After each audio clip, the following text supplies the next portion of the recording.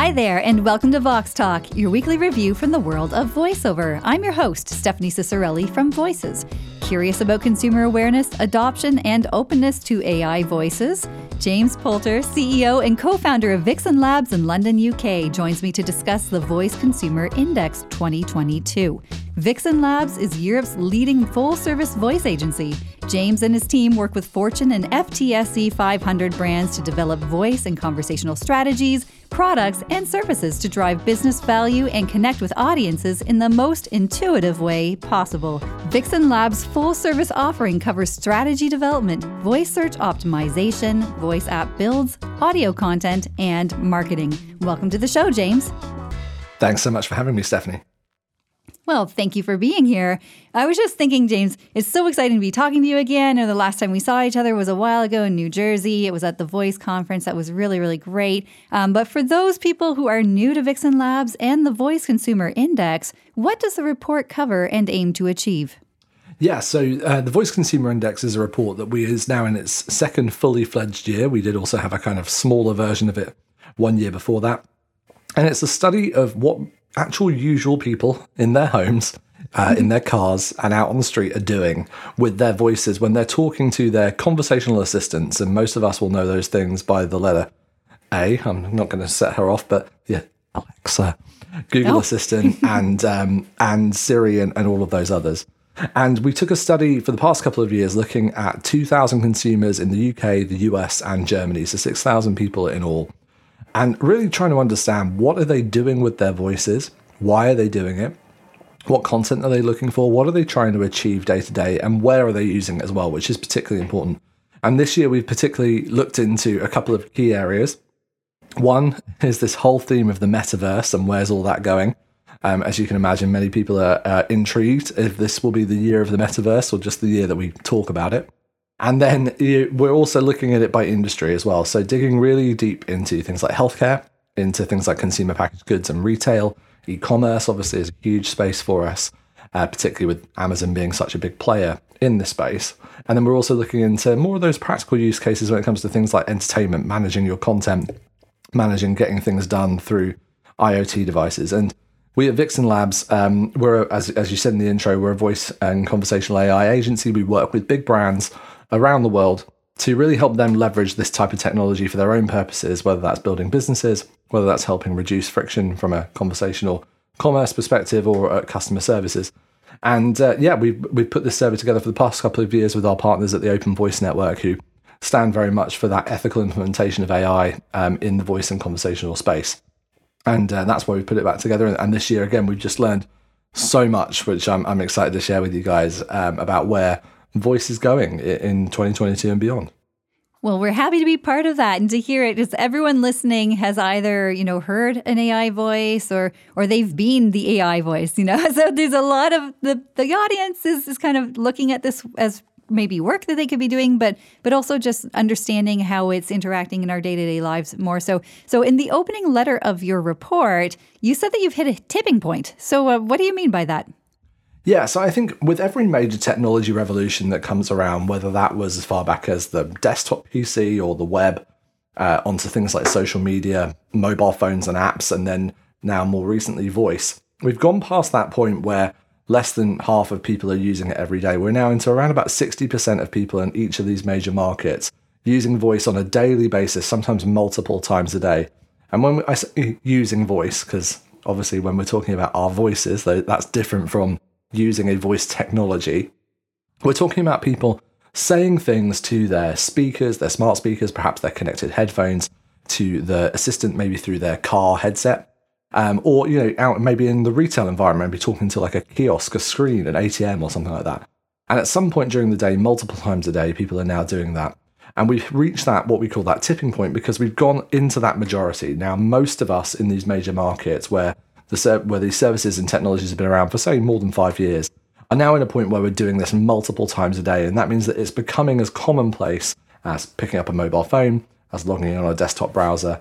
And we're used to having these things around us. And when that happens, when you reach that tipping point, what most crucially happens is that it begins actually to fade into the background kind of mentally. And what I mean by that is we don't think about it so much anymore. It just becomes natural, habitual, And therefore, it becomes ingrained in what we do. And that's when it begins to take hold of a life of its own, because we're no longer having to think actively about choosing to do it. We're just doing it naturally. And that presents a much bigger opportunity for all of us working in this space, whether we're on the providing end of providing voices or on the brand side of things, creating experiences around those voices, because we're all naturally just general public choosing to do this day to day. How interesting, because I remember even back in 2019 when we were all in New Jersey together, it was still very much how good can this stuff really get? You know, like who's talking to these devices? And a lot of people are still quite apprehensive. And I think around that same time, maybe the year before, was it Amazon was like, let's make it really, really easy to get Alexas into people's homes. Like it was like almost everyone had an Alexa at that point. It was becoming more adopted. So as we're looking at this, you're saying this is not so much novel anymore. This is normal. Yeah, absolutely. I love putting it that way. Yeah, going from novelty to normalcy, because that is kind of where we're at now. So I think one of the big things, obviously, that we've seen during the pandemic is that as many people spent more and more time at home, they're trying to do multiple things during the day, right? You're juggling working from home. You've got the kids who are home from being homeschooled, perhaps. You've got to still get the usual things done around the house in terms of household chores. And we've all become a lot more health conscious, in particularly, you're not going to go swiping the screens in McDonald's or, kind of tapping away on ATMs that people have used before. Those habits have been built up during the 2 years of the pandemic. And at the same time, we also saw this rapid adoption of smart speakers, particularly at the lower price point end. So the Amazons and Googles of the world, in some cases, basically giving away devices. And new classes of devices as well, where people are beginning to find more utility from them. Things like smart speakers with displays, like the Echo Shows or the Google Nest Hubs, which now form over 20% of the market in each case. And so during those two things happening, we've cemented this behavior into our everyday lives. We started going, actually, I can just get some of the simple things that I need to get done every day by just using my voice, by just asking and taking kind of action via conversation. And that doesn't mean that people want to show up just to have a conversation with these things, right? We're not kind of like spending all day chatting to these devices. I often use the example of, you don't go to the drive-through window, right, to have a conversation with the server behind the little microphone in the booth. You go to get a burger. But you get it done through the act of conversation. And that's what we've seen began to happen, is that many people will now choose to just try and get those simple everyday tasks, those repeatable, habitual tasks done with their voice, rather than, trying to get it brought up on a mobile phone, perhaps if their hands are busy, their eyes are occupied, or they're just, finding it simpler and easier. And that's why people are turning to it. Right. And I think for our part at Voices, we've certainly seen 5 years of digital transformation within 5 months because of the pandemic when it first got going there in 2020. And just like the whole idea of people becoming more comfortable with these devices and talking to them and giving them directives and asking them like, tell me a joke, Siri, or, like whatever it might be. Just thinking the big three, you cover them a lot in your report. That would be the Alexa, Siri, and Google Assistant, still going strong. And as you've also said, people are less, they're more hesitant to touch screens of any kind that are not their own, right? So it's no wonder that, voice search and, voice activated encounters, if you will, are actually picking up quite a bit. But so the pandemic affected this, but just how much? Well, so we've seen in some cases, double-digit growth from 2021 to 2022. And obviously, we don't have the benefit of having done this study for many years prior to the pandemic, so that we can only kind of see that growth as we kind of come out of that kind of peak. It's certainly in the UK and Germany, for example, at the time we conducted 2021 study, it was May of 2021. We were in the third lockdown, basically just emerging from that. So we do at least see, kind of quite a stark difference of life being relatively back to normal here in Europe, comparatively to last year. And so we have seen both adoption, as in people buying new devices or using those devices, grow in some cases by 10 to 12%. But what's really interesting is more not the total population of people that are using them, but where they're using and what they're choosing to do with them. And in particular, what we've seen there is that habits that have been formed in the home, where many of us were using our mobile phones when we're walking around the house and talking to them, or turning to a smart speaker, we've seen that habit that's been built up carry over into the outside world as the world has kind of unlocked and we've begun to take our technology on the move again with us. And particularly that's showing up in some new types of devices that are being used more, things particularly like connected headphones.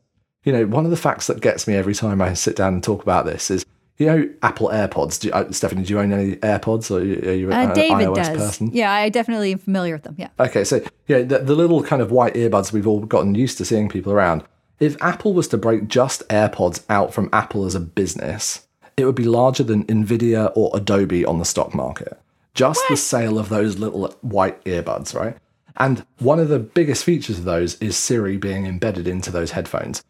And so what we're seeing is that people are getting so used to using their headphones, using their mobile phone to get things done with their voice, that they're beginning to carry that action outside of the home when they're on the move. Maybe when you're walking or commuting, whether you're in public transport, whether you're in the car, which again, you're still using your mobile phone, but it's connected usually to the head unit of your car. And so we're seeing people using that voice behavior that they built up at home and take that out into the real world. And what that really does for us is presents all sorts of really interesting new opportunities, because if you're out in the world again, all the different marketing cues that we're susceptible to, whether that's in out-of-home events and cinema and kind of out in the street, billboards, etc., suddenly that becomes a new advertising vehicle for brands and businesses to call us to action, not through a URL, not through a social media handle that we have to remember, but natural language prompts that we can ask our voice assistants to get things done. And so it's beginning to open up, that new pattern of behavior is beginning to open up new opportunities that come with it. Wow. That's a lot of just trust that's been built up in these voices, because I don't know. I personally do not have Siri turned on my phone. I've just chosen to not do that because I just don't. I don't talk to Alexa, even though there might be one in the home. There's any number of. I've been one of those people who's just like, I don't know about this, and certainly in 2019 I was definitely more like that than I was now. But it's interesting because it's out there. People are using it. People are trusting these devices, and the voices in them. In your report, you also said that conversational, convenient, and helpful voices seem to be, what is helping to build that trust with people. Mm-hmm. Yeah, absolutely. I think what we've seen with trust is that there's this year, for the first time in all time that we've tracked any of this, is that mistrust that people have in these technologies are listening to me, kind of what you're alluding to, Stephanie, is that has decreased for the first time. And that's really fascinating to us, because one of the big things, and why we call this moment that kind of tipping point moment, is that what we've generally seen, and this is my kind of thesis on the internet for the past few decades, is that whenever the history of the internet is giving over privacy for utility. That's all it's ever been, right? The more data we give up, the more we get out of it. But obviously we have that sacrifice of data and privacy as we go. But what happens is that there becomes a point where people get so much utility out of it that not only are they happy to give over that privacy, but they also just stop caring and stop caring about it. And therefore they begin to trust these services. And we've begun to see the same thing time and again, whether that was giving credit card details to Amazon in the early days because they could get you a book in 24 hours, to connecting with my friends on Facebook. I'm willing to give you basically all of my life's information to keep track of what people are up to. And now we've seen the same thing in voice. I'm willing to give over that recording of my voice and even the potential that these devices listen to me on a regular basis, because it freed me to get so much more done, because I'm not having to have a screen in front of me. I'm not having to be tethered to a device anymore. And so we see this time and time again. And that trust and empathy is a big part. And this is why it's so interesting for people working in the voice space, in the voice acting and voice over space in particular, is that one of the big things that really builds trust in these devices is that empathy, is that warmth, is that right character and profile of that voice for the right utility. And what we're beginning to see, particularly on the technology side, is both the creation of these synthetic voices that can be based upon real voice actor profiles, or the creation of entirely new voices from AI generated to try and fit those different use cases. But we're also seeing far greater utilities being provided by those platforms to make different voices for different use cases. So we're no longer tethered to just that one voice that carries through all of our experiences when we interact with this technology. And that's what's helping build that trust. Wow. Yeah, that is definitely interesting that it's these sorts of, the empathy, when a voice talent's in studio, can they infuse that empathy into the read, or is this something that is being created by a machine? What do you think? Well, so what's really interesting we're seeing is there's a couple of major trends developing in this space. And I mentioned before this idea of synthetic voices. And that doesn't necessarily mean that those voices come from entirely, kind of generated means. They're not entirely AI based. In some cases, they're going to be coming from voice actors, like many of you who may be listening to this podcast, who are going to create samples and create voice models that will allow your voice to be carried forward into new and different use cases, and maybe banish the days of having to just jump back into studios to do pickups to become a thing of the past. But what we're also beginning to see is that some of these synthetically trained voices can also still require us to have real voice actors around the place to bring them to life. And what I mean by that is, let's just say, for example, you've spent some time synthetically duplicating, I don't know, Morgan Freeman's voice, right? Now, you can obviously kind of write text and have that spoken out through his lovely, deep, I can't do the accent, but, you can have a go at doing that. But what we also can do is now speech-to-speech synthetic translation, which is really fascinating, which is when we can take these synthetic voice models and actually have them brought to life by voice actors who can embody those voices. And kind of think of it like, kind of going into a game and putting on a new skin or a new avatar. You're still the one playing, but you look different. And it's the same thing with being able to go in and play the way that you would play, act the way you would act, speak the way you would speak, but be brought to life with a different voice. And that's where there's a new generation of people that may also begin to come into this arena. That's wild. I hadn't even thought, the first thing when you said that, I'm like, okay, I know what motion capture is, and it's kind of like you're moving in there, but it shows a different, potentially a different body. Like, let's say Lord of the Rings, go back to Gollum, and you've got Andy Serkis running around with little dots all over himself. Absolutely. But you don't see Andy, you see Gollum. So, it's the same thing, but with your voice. Yeah, that's a great example, and a very good analogy for it. Yeah, it's very much that principle of we can begin to puppeteer the voices of other people that have been previously created as well. So it's not just about having your voice duplicated, but maybe being able to manipulate and manage the voice of somebody else. That is just out of this world, James. Just people listening to I know my head's just going to there's too much. But this is where it's all going, and there's all kinds of interesting ways that voice is being used and puppeteering with the voice. I don't know, we're used to seeing Big Bird and someone's in the suit and they're doing the voice. But this is. But, that puppeteering thing is fascinating. And maybe just to kind of give another kind of example why we're excited about this and why, I can imagine many people worrying about this. Maybe, is this a threat to my job? Is this going to, kind of take over? But actually what we're beginning to find is there are many voice actors and also professional celebrities and, people like that are being able to reach new audiences entirely because of this technology. In particular, because take a famous voice actor that you know of. So let's say Hugh Jackman, for example, right? Take his voice, kind of very obvious, kind of Australian kind of back, but he does some interesting accents when he tries to do different parts. But he can't speak Spanish. He can't speak Swahili. And with this technology, we're now able to synthetically duplicate his voice and not just allow it to sound like him, speaking with a funny accent, but we can actually make him speak French. We can make him speak Spanish. And it sounds like him speaking French, and it sounds like him speaking Spanish, even though he doesn't know these languages. So for that, we've got examples of voice actors and podcasters and celebrities now having their voices synthetically duplicated. We're even working on a program right now for a major pastor in North America to have his voice synthetically duplicated, so that his sermons on a Sunday can be translated into Spanish for his Spanish audiences and have them listen to them like it's him speaking Spanish for the first time. So you can imagine what this might mean for everybody from, kind of individual influencers to CEOs to, your customer services reps, all the way through, obviously, to dubbing and subbing out content that maybe you as a voice actor can't speak those languages. The opportunities there are huge. Wow. Okay. That's just everything you just said just kind of hit me like a big tidal wave here. So I'm just like, whoa. Because I know that sometimes there's nuance between languages and so on. And if you were to have a voice filter for, say, Spanish for Hugh Jackman, and it's, I don't know, not to say that film is less important, but let's just say, you got Wolverine doing whatever, and he's talking in it's Spanish. And it's not nearly as bad if there's a few slip-ups in language or the wrong word is used, for him in that situation. But if you were to take, say, that pastor you just talked about, and if something were to be out of context or not the right word, or that could get pretty dicey. So how do you ensure the integrity of the translation? Well, so obviously the integrity of the translation still comes down to traditional translation services and making sure that content has been written in the right language, right? So when we translate it, we're not just sticking it to Google Translate and hoping for the best. Good. That's definitely needs to be. That needs to, definitely the translation element of it definitely needs to be managed. But once we have that script in the right language, we then have this ability to put that synthetic voice model through and generate the audio that sounds like that person speaking that language correctly. We do a lot of work with our partners at Veritone, who I'm sure many listening may be familiar with. And using their Veritone voice software, we're beginning to do this for projects on behalf of some Vixen clients right now.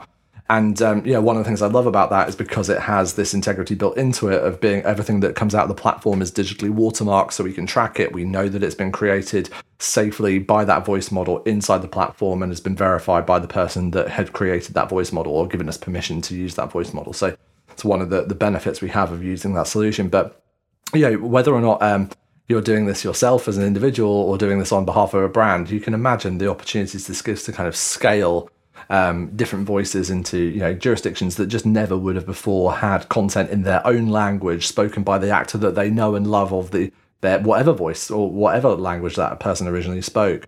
It opens up so many possibilities. I just thought of a job that could be lost. Actually, as you're saying this, it's the talent who are the voice of Brad Pitt in this country or the voice of, Julia Roberts in this one. Are they going to, is that going to affect them? I think dubbing pre-established, for established actors and for established acting, kind of talent, many of them, as you say, they have the Brad Pitt of Mexico or whoever, and that voice is now so recognizable in that market that, you wouldn't swap that out. You wouldn't go changing that at this point. But I do think it means that for new talent that are coming through, maybe where that's never been created, but particularly also for languages that often get forgotten. I have many colleagues across Europe, kind of my friends and colleagues over in the Netherlands, for example, or in Sweden or Denmark, where they're like, do you know what? Most of the time people just don't bother subtitling or dubbing into our languages. We just get the English version or something close. That opens up the opportunity for us to actually just make content so much more accessible. But also the content that wouldn't usually get that service, right? Yes, TV, take it for granted. Movies, we know that often comes with the rights and publishing. But think about all of the blog posts that are being written. Think about all the thousands and thousands of podcasts that are being created every single day, which in the majority that are often only ever heard by people that speak the mother tongue of that author or actor. We now have that ability to take what content that would usually be seen as kind of too cheap or kind of too simplistic and never get taken into voice at all, even in English. And then, see that not only get taken into English, but, obviously speaking to you guys in Toronto, right, if you want to have this stuff in French and English, that's often a problem, right?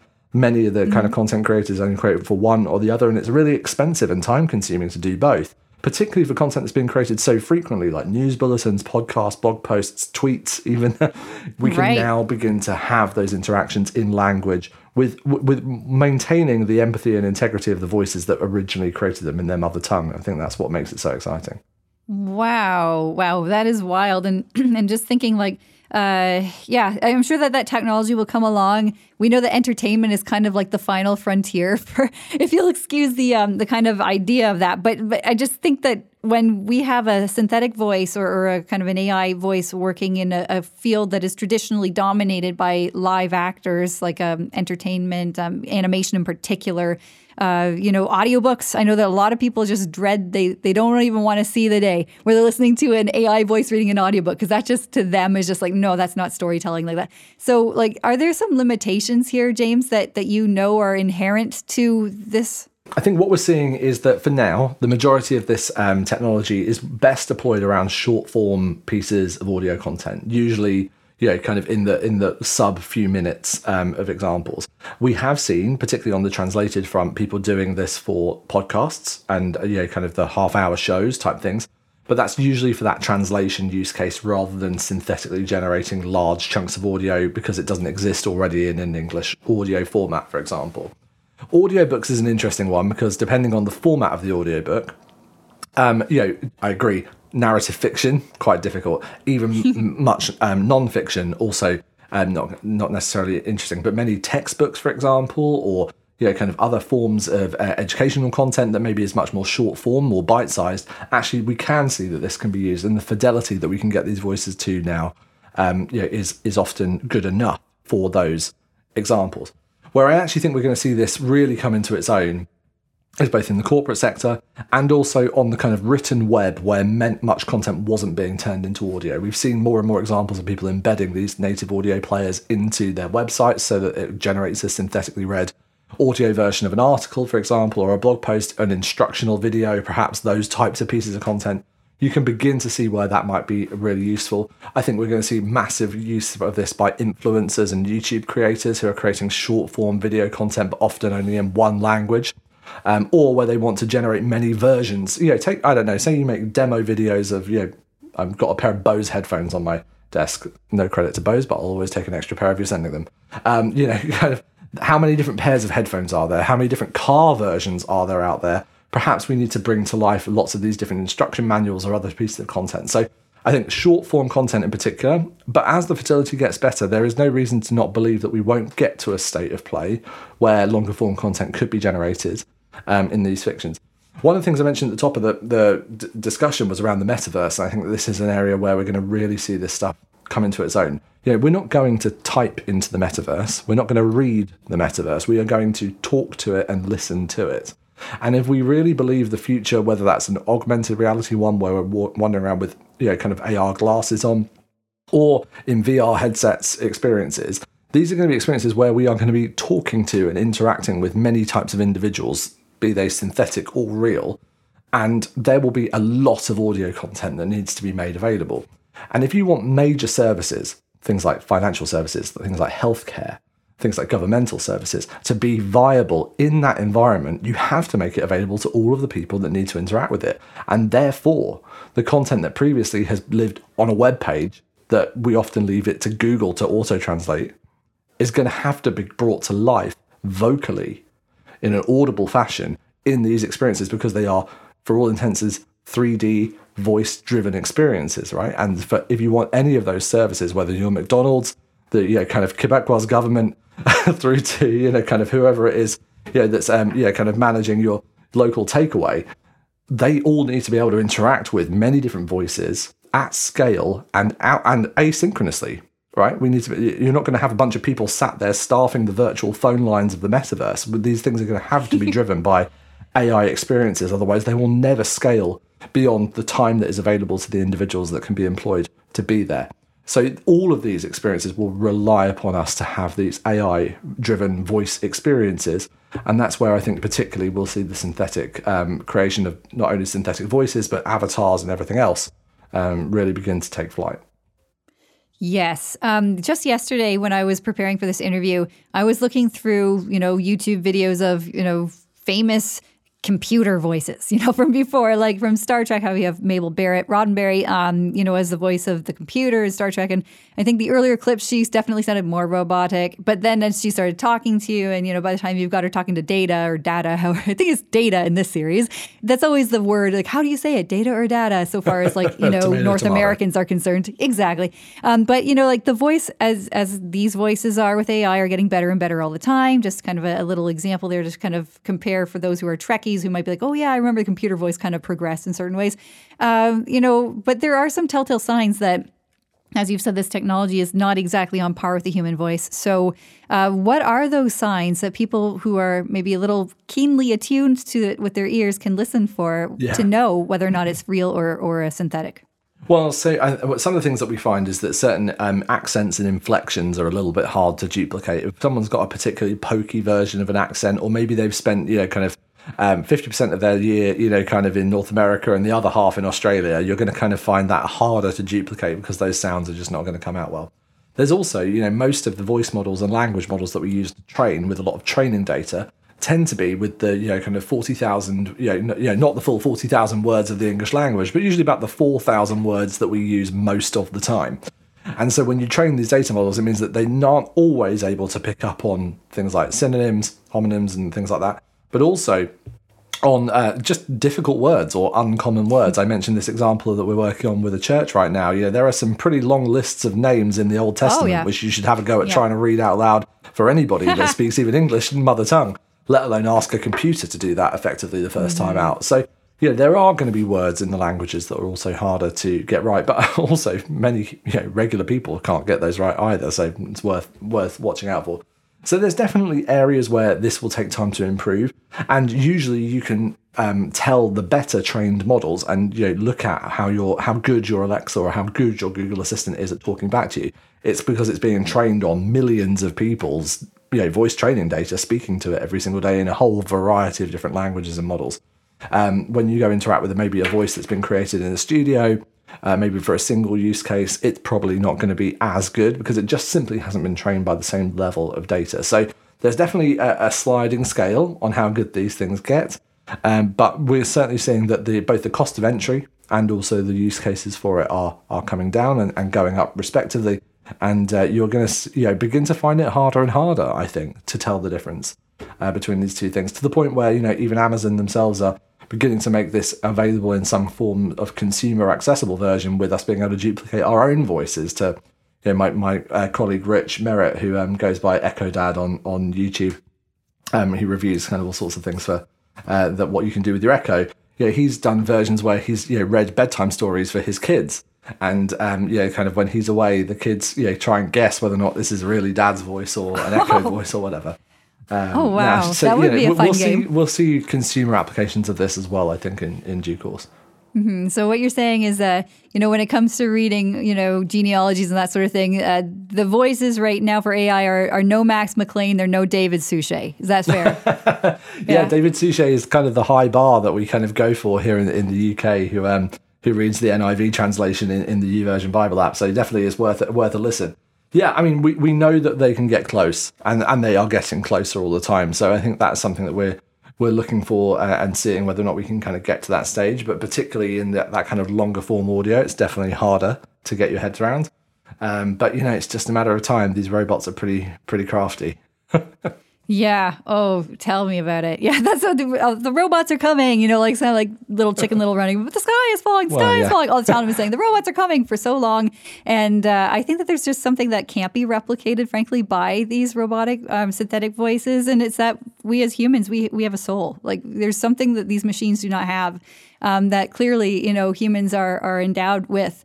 So I think we're safe to say there's going to be a role for voice actors in what we're doing. And let me be clear, voice actors are not going anywhere. If anything, they become all the more important, both in terms of being able to bring to life those experiences that cannot be replicated, but also to help us create the best-in-class voices that we need out there, because every voice is unique. And so every synthetic voice also needs to be unique, right?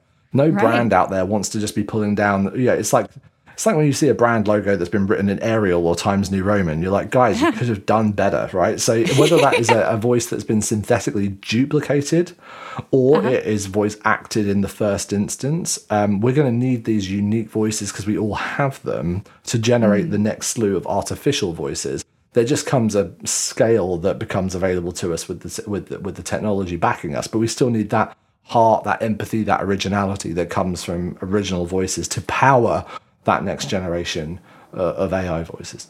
Yeah, absolutely. And I was just talking to Bev Standing the other day, a voice artist who has, been involved in this kind of work inadvertently, we'll say. For her, she became the voice of TikTok without knowing it. That's a whole other story. But, like this idea of voice cloning, it's something that's very important right now for talent to understand. It's an opportunity. A lot of them are getting into it. Even Bev says that she's still doing work in the AI space, just selectively. But what can you tell us about voice cloning and what goes into it? Well, so voice cloning really is the process that we've been discussing. So if you were to come to Vixen Labs and you were saying, I want to clone my voice, then, it's not the cheapest thing to do right now, but it's also not, becoming increasingly more available for many people. And typically what we'll need is both first of all, a kind of signing over your right that you're having that voice recreated.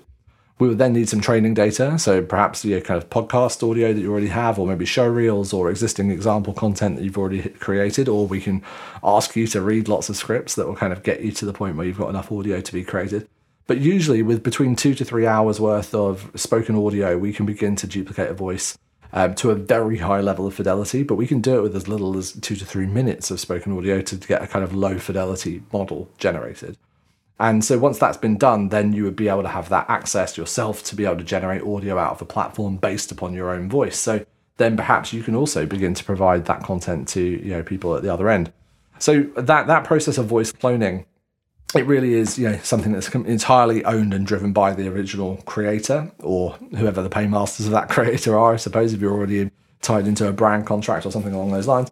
But it's something that, very much it can be controlled and manipulated by that individual, and absolutely requires that individual's permission to do in the first place, because it is such an important element of consent and control. And we want to create, you've heard this term of deep fakes before.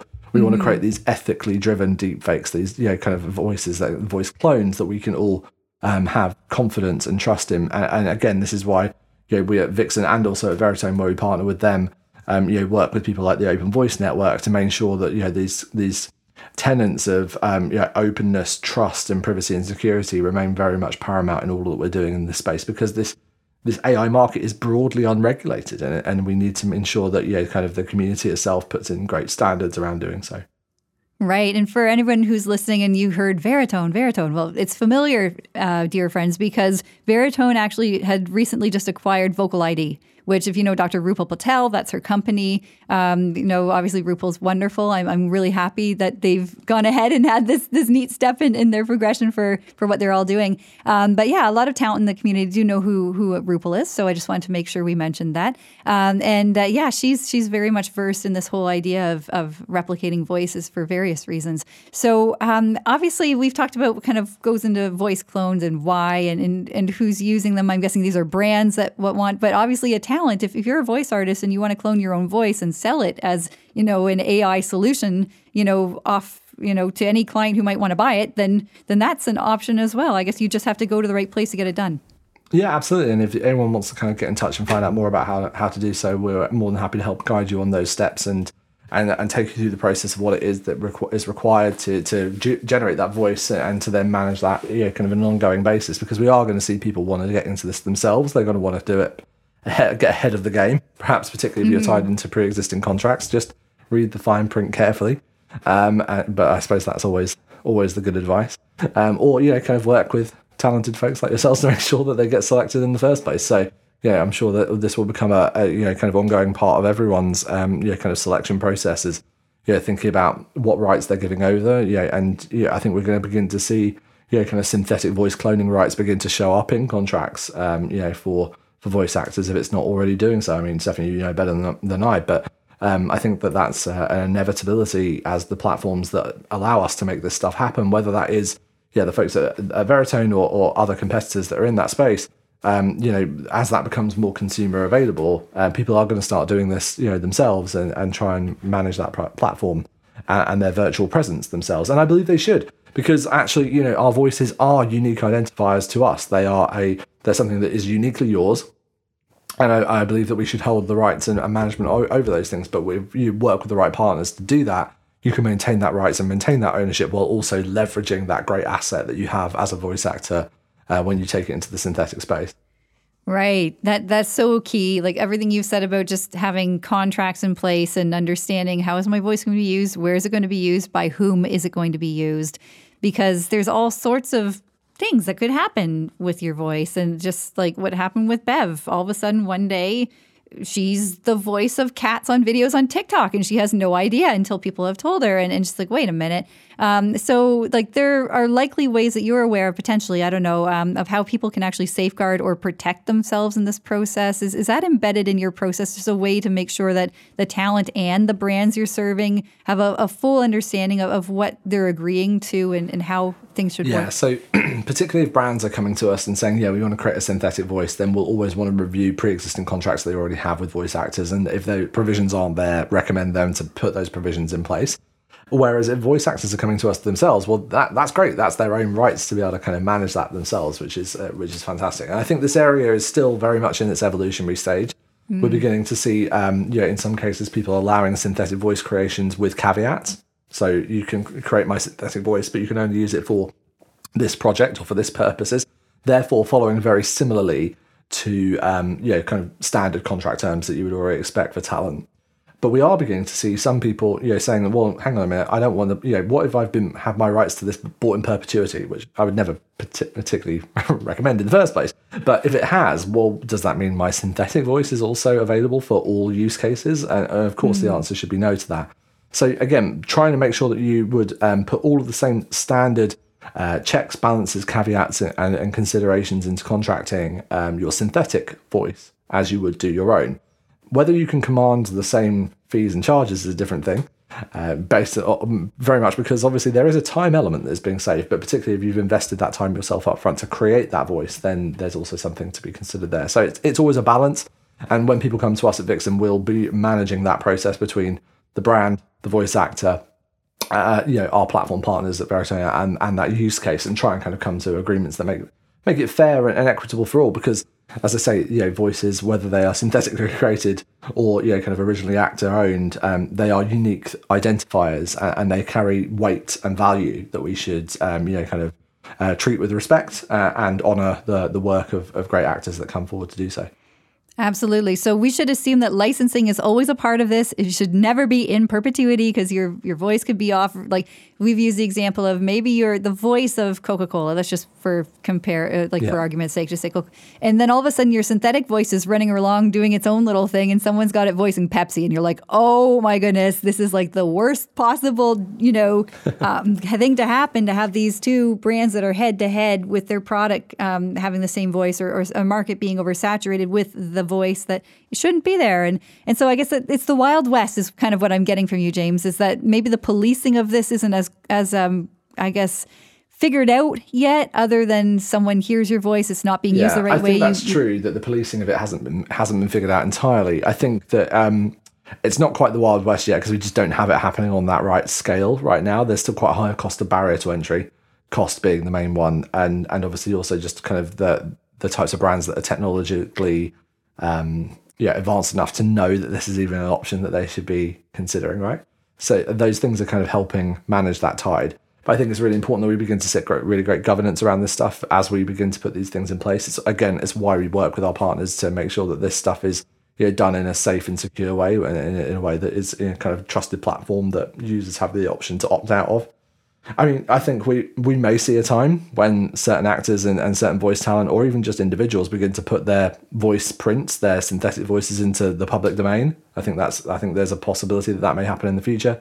And I also think that we'll see, particularly with the evolution of a lot of the NFT and kind of blockchain technology, people beginning to capture their voice prints as what I've often termed NFVs, non-fungible voices, voices that come with smart contracts that can be managed, that can be used as kind of biomarkers and identifiers, but also to be used for content creation in the synthetic and digital spaces, but actually be managed, and where you can manage your own identity and marker for that, because at the moment there isn't a marketplace for it. So I think we'll see new kind of technology solutions come along to help us kind of govern that space as well.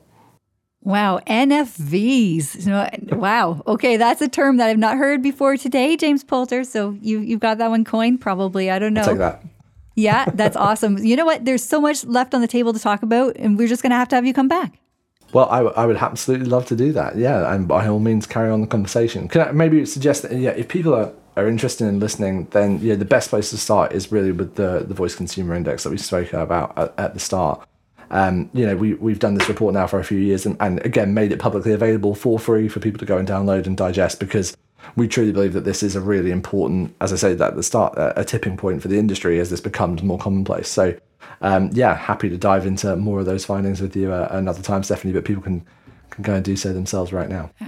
Absolutely. So James, what's your website? How can people go and get that great document? Like, we'll link to it from our show notes, but I'd love for you to give that information now. Yeah, sure. So if you're listening in, then you just go to www.vixenlabs, that's VIXENLABS.co, no .com, no .co.uk, because we try and be cool like that. Just head there, and you can go and download the report today. There's an executive summary document you can download. You can sign up for upcoming webinars to be able to kind of digest this information yourselves. And you can also drop us an email, just info@vixenlabs.co, if you would like to kind of arrange an opportunity for us to take that through for maybe a customer or a client or a brand. So if you want to schedule a direct session, then you can do that too. Outstanding. Thank you so much, James, for being on the show. Oh, such a pleasure. Thanks so much for having me. It's always fun to kind of dig into this topic in much more detail, and I'm excited to kind of see when the next time we chat how far it's come. And that's the way we saw the world through the lens of voiceover this week. Thank you for joining me here on Vox Talk. This was such a great, informative show. We have James Poulter. Thank you so much for coming on and sharing all of this amazing information. Like, I don't even know the number of times that I just stopped and had to process what James was saying. And I typically process right in the moment, but it's going to take me a while to kind of come down from after this talk. So I hope you all enjoyed it. You got a lot out of the show. We'll be sure to have James back on. For Voices, I'm Stephanie Cicerelli. Vox Talk is produced by Jeff Bremner. This is Vox Talk you've been listening to, and we'll see you next week.